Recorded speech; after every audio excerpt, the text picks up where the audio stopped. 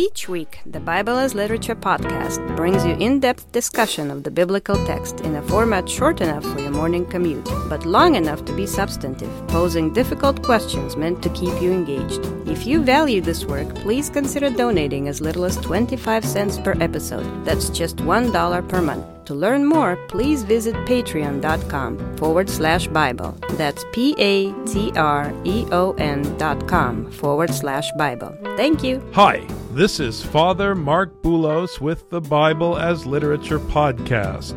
No parable is more widely abused than the parable of the talents. On the heels of a series of Matthean stories that warn of destruction and judgment, the master assigns a duty to each of his slaves in anticipation, yet again, of the coming judgment. He does not want their money. He has no interest in their stewardship plans or building programs. Nowhere is there talk of parish growth or volunteer sign-up sheets. Lastly, and most importantly, when Matthew uses the word talents, he is not talking about our special, unique gifts from God. He is talking about the content of St. Paul's teaching. Richard and I discuss the Gospel of Matthew, chapter 25, verses 14 to 15. You're listening to the Bible as Literature.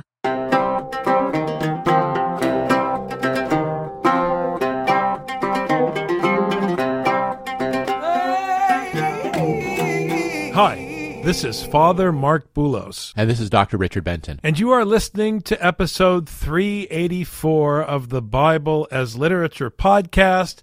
And I am here to tell you today, if I have to sit through one more parish council meeting where someone stands up and talks about the parable of the talents and explains how everybody has to donate their talents to the church, I will never go to another parish council meeting ever again. It is horrible. It is a betrayal of all that is sacred. The way that people use the parable of the talents to talk about things that God is not interested in. Why would God be interested in your singing voice? Why? We know from Isaiah that he's not interested in your incense, and we know from Hosea that he's not interested in your singing voice.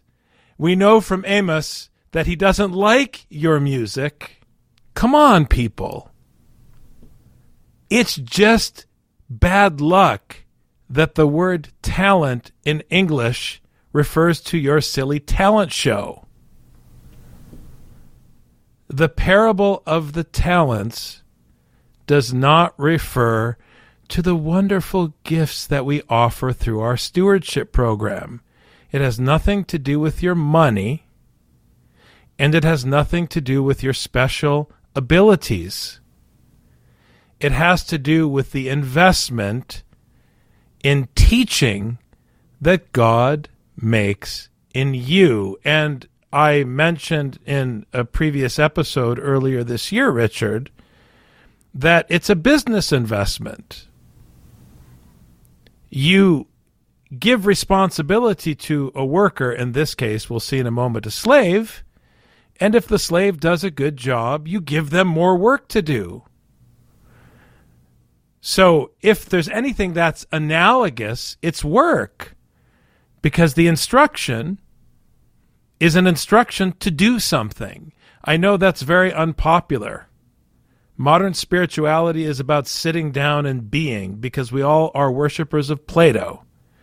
But as Father Paul taught us in The Rise of Scripture, the serpent of Genesis 1-4 is an allegory for Plato. Plato is the devil, okay? Can we get that out of the way?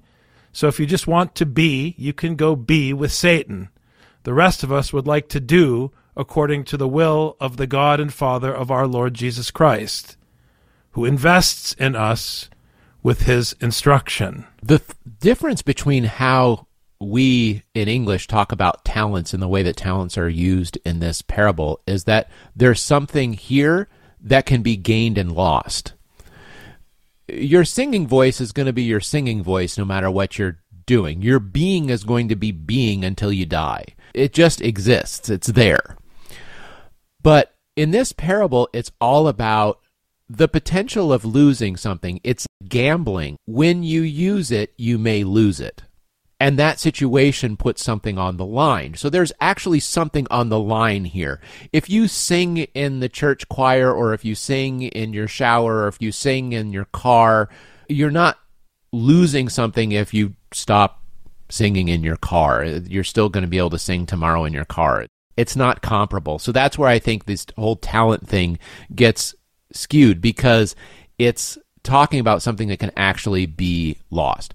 The other reason why I think people misinterpret this is because they stand up in the church council and they start reading at Matthew 25:14. They haven't read the past many parables about how this is about being prepared, being ready at any moment to give up everything, to put everything on the line, because the judgment is now here to see if you prepared in the correct way to be ready to go at a moment's notice. I mean, my daughter knows people right now who are in the military and they're in the reserves. But in the reserves, every month you have to spend a weekend doing drills. Why? Because if something were to happen, they need to know that you're ready to do it. And they're not just doing push-ups, they're having to do shooting drills, and they're having to do survival training, and they have to do all sorts of things because they don't know what the next thing is that's going to happen. If the military says, the reservists, they can take a couple months off, they don't need to do any preparation, it's fine. And then the third month something comes up, that's judgment time. How well did you prepare? Not well? Ooh, that's not good, because now those soldiers themselves are in mortal danger. The preparation that we've been talking about for many episodes now is the core of this parable as we move into it. You're given this thing not for you to just hold on to, but to use as a means of preparation, because again, the master appears. And this has been a constant theme where the master disappears for a while and then suddenly reappears. This is the moment that they have been preparing for. For it is just like a man about to go on a journey. All of Matthew 24 was about a man about to go on a journey because Jerusalem was crumbling. I just want to point that out. There's a storyline. It all fits together. Who called his own slaves and entrusted his possessions to them. Here we have the translators of the New American Standard Bible opting for the correct translation of the word doulos. They say slave. The word that they translate as entrust, paradidomi, which means to give something over. And they're giving over their property, the things that belong to them.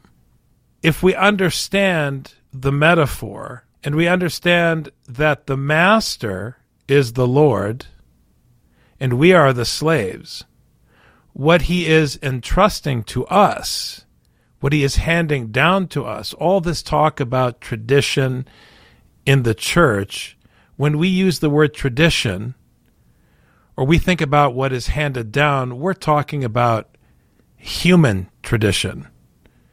99.9% of the time, when someone in one of the churches says tradition, they're talking about what Matthew calls, and what the Apostle Paul calls, the traditions of men.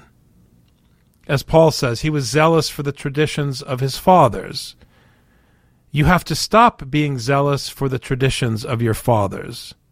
That's why, and I'll say it bluntly, even though my family is from the Middle East and my mother is from Palestine, I'm not interested ultimately in a Palestinian legacy. The land belongs to God. I'm not interested in maintaining the tradition of my fathers.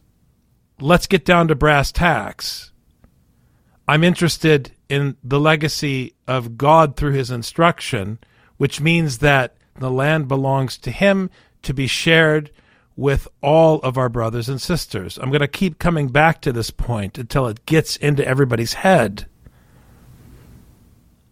That's why the only thing that is worth caring about and fighting for is the thing that the Lord Jesus Christ entrusts us with, which is his teaching.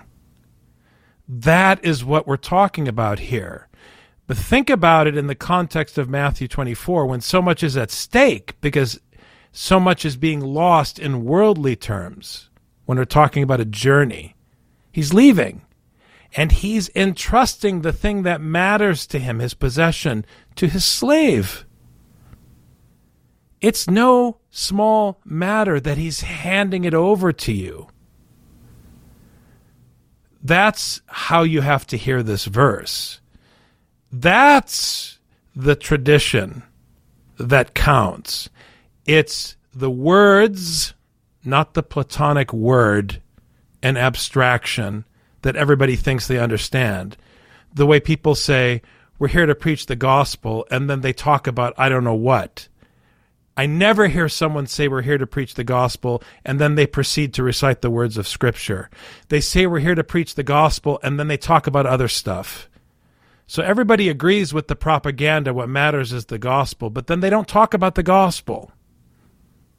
What is entrusted to us are the words that are inscribed in this book. That is what is handed down. That is the tradition that is delivered to us. Yeah, I was just talking to a group this week, and I was doing a Bible study, and I said, the way you stay close to God's Word is you read God's Word. And we were talking about Ezekiel. Ezekiel actually has to eat the words of God and put them in his belly so that everything he speaks might be the word that God gave to him. In the same way that a Looney Tunes dog eats a bar of soap, and every time the dog barks, a bubble of soap comes out of his mouth. That's the way that it's supposed to work. With this passage, the way the Greek is constructed, the main action is he called his servants and he handed over his goods. I noticed the same word, Father, that you were mentioning here, paradoken, he handed over. It's the same word as paradosis, which is the teaching that Paul received. What is this process of handing over these iparchonda, these great possessions of his? It's as he was traveling far away that he called his own servants, interestingly, his own servants. He didn't just call servants. That this is something that it brings out, and of course, doulos is also translated as slave. So he called his own slaves, and he handed over his great, expensive goods. It doesn't even say talents here. So he left and handed over his precious items. And now we're going to find out what was expected of these slaves when they had these goods when the master left for this distant country. Theologians love to play on this language, paradosis, parathiki, and talk about tradition in an ecclesial context, and it's an abuse of the terminology. Because the terminology in Paul's epistles to Timothy is dealing with what Paul wrote to Timothy. So Matthew, in the parable of the talents here, is playing on Paul's teaching. Because ultimately, what Paul is writing to Timothy reflects what is written in the New Testament canon, which revolves around Paul's teaching. It's a closed canon. We have to be very careful with technical terminology. Once we stray from the terminology that the authors themselves use very prescriptively, then we're just making up our own thing as we go. It's difficult. It's so difficult in our current historical setting, which revels in and celebrates the insertion of me into the experience of reading. Let me say it again. We explained to you how difficult it is, but how essential it is to check our opinions, our personal experience, our identities, our feelings at the door when we hear the commandment of God. Richard, you love to talk about this with the Kerubikon in the liturgy. Set aside all earthly cares, viotiki, biological cares, the cares of this life of ours, this physical life that we consider of ours. We should take that prayer from the liturgy and hear it before we hear Scripture, so that as much as possible we take ourselves out of the equation when we hear the commandments of God. Then there's a chance we can hear what's going on. Then there's a chance we won't get excited when we hear Jesus give a mashal in Matthew talking about the paradosis. We won't start thinking he's talking about the arrangement of the icons at church. Because I know that that's what people think about in our tradition. And that's not what Matthew's talking about. So please stop doing that. Learn Matthew. Don't impose your experience on Matthew. Because your experience is non-functional for Matthew. There was a Matthew before you, and there will be a Matthew after you. And whatever your experience is, and the experience of your fathers, it came after Matthew. So how could it be a reference for what Matthew is saying? Now, I understand we live in a world in which people don't believe that 1 + 1 = 2. So if you don't think 1 + 1 = 2, I can't help you. But if you accept that 1 + 1 = 2, then you have to accept what I'm telling you. And if you accept what I'm telling you, then we can proceed to the next verse. How we paint the icons, how we sing our songs, we like to make that the paradosis. But here in this parable specifically, the thing he handed over was his iparchonda, his goods. This is the same word that's used when Jesus is speaking in Matthew to the rich young man when he says, sell all your stuff. Iparchonda. Again, if we lose the icons, if we lose the singing, we'll be sad, but we can keep going. This is really giving up everything. This man who's traveling is giving everything over to his slaves. The faith that the master has in his slaves is very high. We'll see if he can truly trust the slaves, and that's what the judgment is. When you are handed over to, when he paredoken to the listeners of this parable, what will they do with what they've gained? Will they put it all on the line? Will they be willing to give up all of their iparchonda for the sake of the one who handed it all over to them? To one, he gave 5 talents. To another 2, and to another 1, each according to his own ability, and he went on his journey. Notice the logical flaw in the parish council mentality. How could he be doling out abilities when he's assigning work on the basis of your ability? This is classic economia. He is a manager. He's looking to see the capabilities of his slaves, and he's assigning work. This guy is physically capable of carrying more, so I will give him more to carry. This guy is better at doing math in his head, so I'll give him more responsibility at the marketplace. This guy isn't very smart, but he's got strong legs. So I'll send him with a little job out here in the field. Let's see what he'll do. That's how you have to understand it, friends. But the point is, everybody who's been assigned work can do something with what's been assigned to them.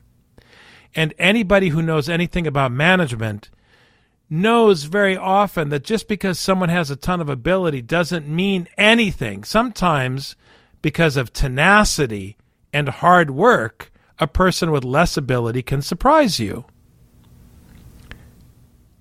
So it's a betrayal even to talk about people's abilities. It's a betrayal. It's about work. It's all about work. You give work to someone, and then it's on them to do something with it. And you find out the result when you come back to check the work. The most insulting thing that anyone can ever say, when you work hard and you produce something, you're able to do that because you have special ability. When someone says that, it's insulting. Because they are discounting the amount of work that is required to produce something. Everyone is capable of doing something. So the compliment always is a veiled excuse from the perspective of the scriptural teaching. And that's why you'll see how the Lord of the household deals later in the parable with the person who didn't do much and used their supposed feeble abilities as an excuse. I had a friend who grew up on a farm in the Navajo reservation. And needless to say, there was a lot of work in watering the farm. And my friend was the youngest of 8 kids. So I asked him, why did they have you watering? What were you going to do? And he said, they gave me a little tiny bucket. Now, his oldest brother, who had to do most of the work, was the tallest and the strongest and had the biggest shoulders. But did that mean then that the youngest didn't have to work?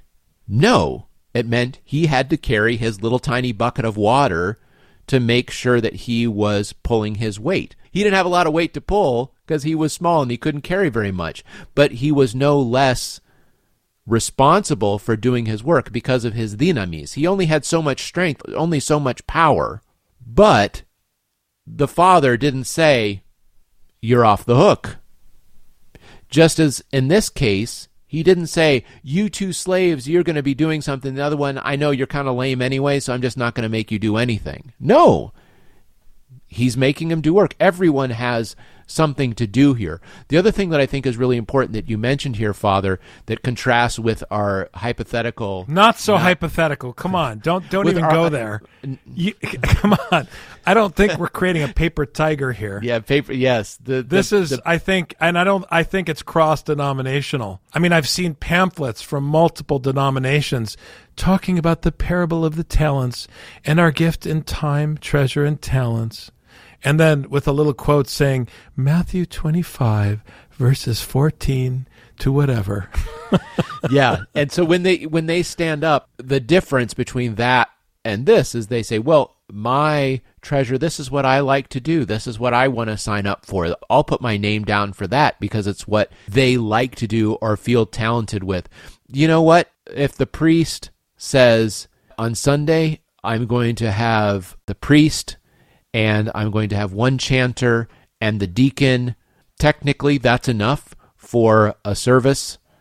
And the rest of you, I need you to finish with the window wells and digging the window wells because that's what we need to keep the rain out of the building so that our building's foundation won't crumble any further. Guess what? How well you sing that day doesn't matter. How well you carry that shovel that was handed over to you, that is your paradosis. the duty to dig out window wells, not to sing in the choir. In this parable, just like in a church in good order, the duty is handed to you, and you begin to work because of what's handed to you. At work, this is easy. I sold my time to the company. Now they own my time. They can do with me what they want. At church, I still maintain a bit of ego and think that I get to have a choice in what I do. No, the company I work for does not give me my life itself. They just give me a salary. But my life itself was given by this God of whom Scripture speaks. I take on whatever work this God hands over to me and says, here's the work you need to do. I'm giving you my most precious items. I'm giving you my very goods, my iparchonda, and it's now your job to take care of those. I know you want to take care of your singing voice, and you want to make sure you don't have too many calluses on your hands. However, here's a shovel. Please make good use of it.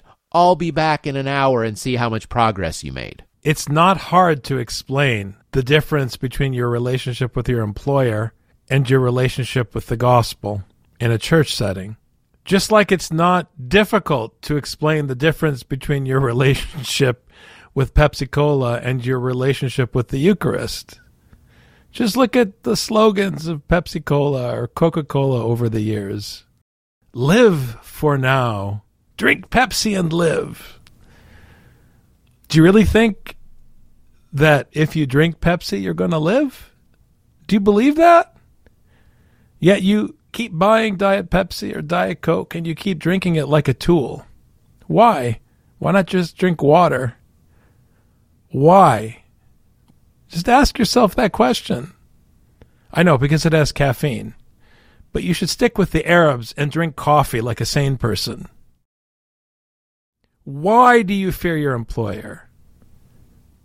Because your employer puts the edge on Pepsi's lie that carbonated chemical water can give you life, because the employer provides you a salary. So your fear of that control, which is the power of death, that's what you fear, the power of death, that the princes and sons of men and the worldly powers wield and hold over you.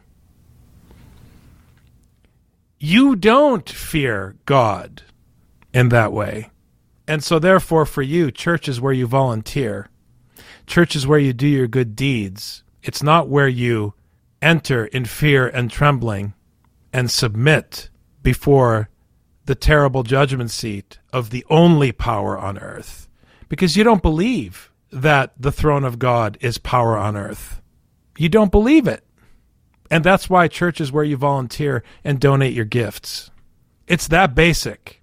And the sad thing is, you will never be set free from sin and tyranny and the power of death until you fear God more than you fear those who can take your livelihood, until you fear God more than you fear the people on Madison Avenue who make commercials and manipulate you. We have to understand this and reorient our fears. I teach this to my kids, Richard.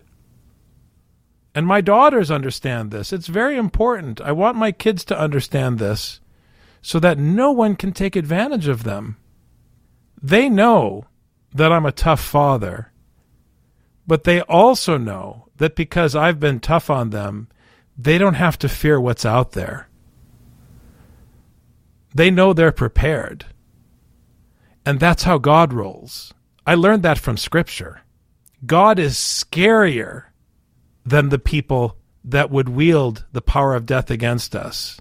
So we don't have to be afraid. Psychologically, that's how authority works in Scripture. But at the same time, the burdens of the Lord are very light, because at the end of the day, He cares for us, like a parent, like a father or a mother. But a father or a mother who doesn't exercise authority, that authority figure is the true abuser.